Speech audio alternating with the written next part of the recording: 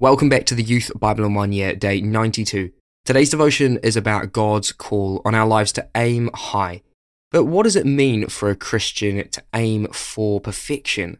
And there's a big difference between aiming for perfection and being a perfectionist. But when God calls us to be perfect, to aim for perfection, He doesn't mean we need to be flawless. He just means that He wants us to strive towards the wonderful future He promises us in Jesus. A future filled with joy, love, and the Holy Spirit. So, how do we aim for perfection while steering away from the dangers of perfectionism? The Chelsea Flower Show may well be the most famous flower show in the world. It attracts visitors from all continents. There are 4 grades of award presented: gold, silver gilt, silver and bronze. As well as awards for gardens and flowers, the Knightian Award is for exhibits of vegetables. I once heard a man being interviewed about the fact that he was retiring after winning the gold medal for his vegetables for 10 years in a row. Asked for the secret of his success, he said, "I aim for perfection, but I settle for excellence." Aim for perfection, writes the Apostle Paul. This is very different from perfectionism. Perfectionism is a personality trait characterized by striving for flawlessness. It leads to setting excessively high performance standards. Perfectionists are overly critical of themselves and constantly concerned about what others think of them. It leads to a fear of failure and making mistakes. It can lead to depression, anxiety, and missed opportunities. God's people have always been called to aim high while avoiding the dangers of perfectionism. God gave to His people in the Old Testament a wonderful vision of their potential inheritance. It's all yours in Christ Jesus. From Proverbs 8. The Lord brought me forth as the first of His works, before His deeds of old. I was formed long ages ago, at the very beginning, when the world came to be. I was there when He set the heavens in place, and when He marked out the foundations of the earth. Then I was constantly at His side. I was filled with delight day after day, rejoicing always in His presence, rejoicing in His whole world, and delighting in the human race. Aim to be full of joy. Jesus wants you to be full of joy. He wants you to experience complete joy. He said, "I've told you this so that my joy may be in you and your joy may be complete." The description of personified wisdom in today's passage is echoed in the way the New Testament talks about Jesus. Jesus was with God in the beginning. Wisdom is seen to be full of joy. Day after day I was there with my joyful applause, always enjoying His company, delighted with the world of things and creatures, happily celebrating the human family. This joy is overflowing, filled with delight. It's constant day after day. Where does this joy come from?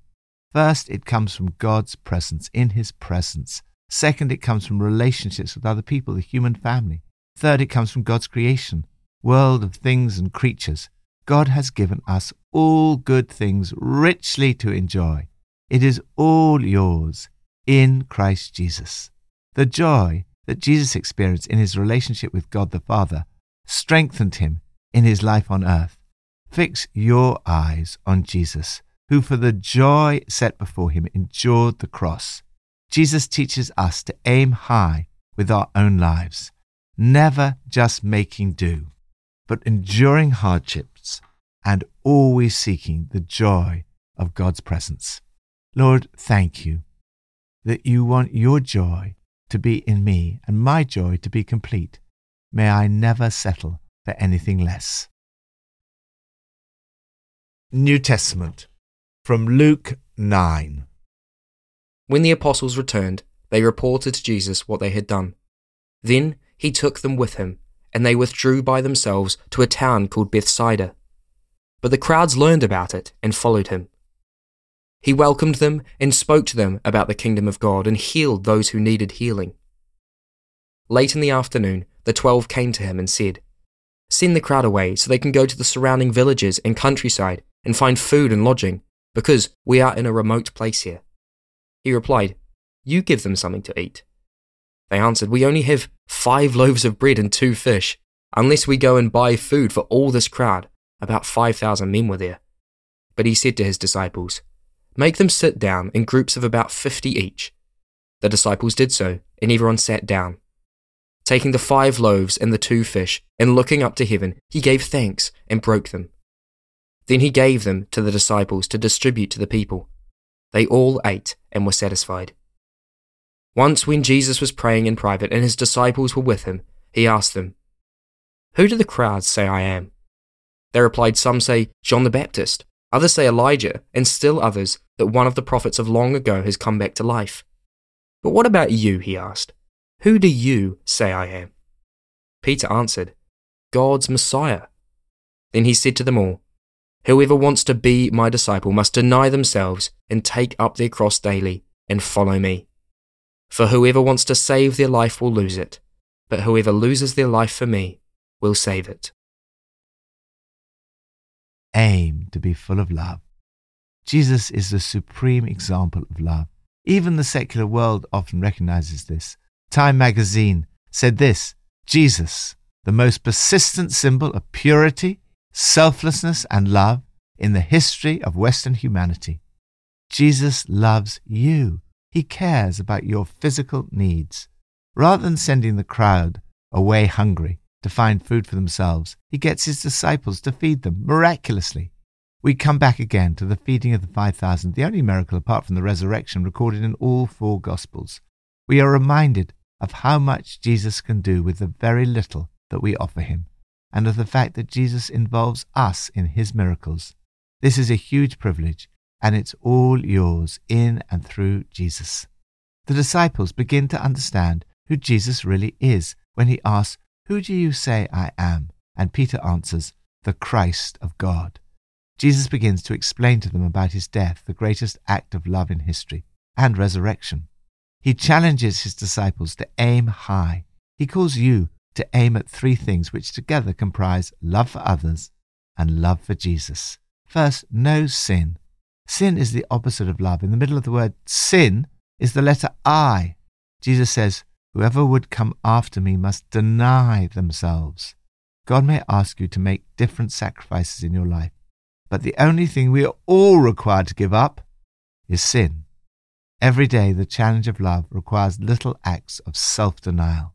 Second, no self. Jesus says, "Those who would come after me must take up their cross daily and follow me. For those who want to save their lives will lose them, but those who lose their lives for me will save them."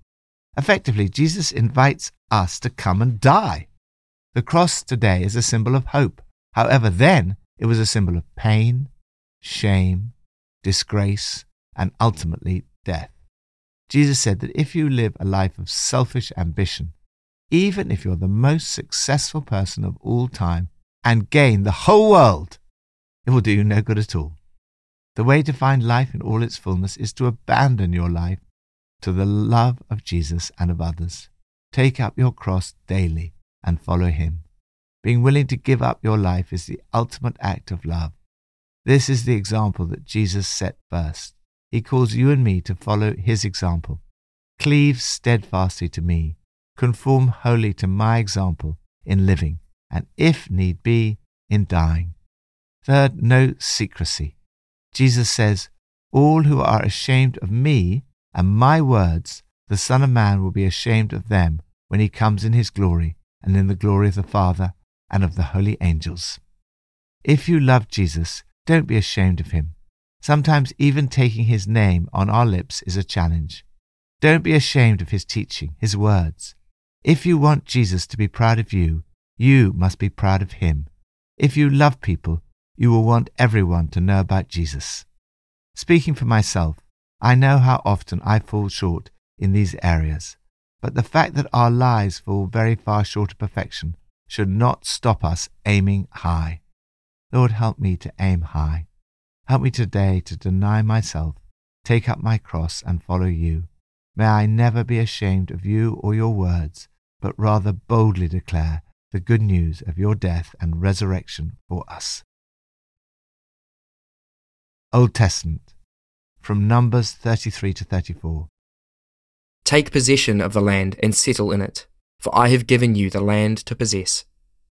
The Lord said to Moses, "These are the names of the men who are to assign the land for you as an inheritance: Eleazar the priest and Joshua son of Nun. And appoint one leader from each tribe to help assign the land." Aim to be full of the Spirit. You have an amazing inheritance. It's all yours in Jesus. This passage describes the inheritance that God assigned to his people.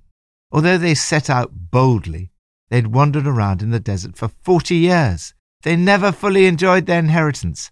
Paul, preaching in the book of Acts, explains that God gave the land to his people as their inheritance. He goes on, "We tell you the good news. What God promised our ancestors, he has fulfilled for us, their children, by raising up Jesus. This is now your inheritance."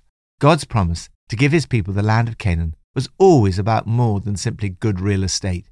It was a promise of flourishing as God's people enjoyed relationship with God under the security of God's protection in God's promised place.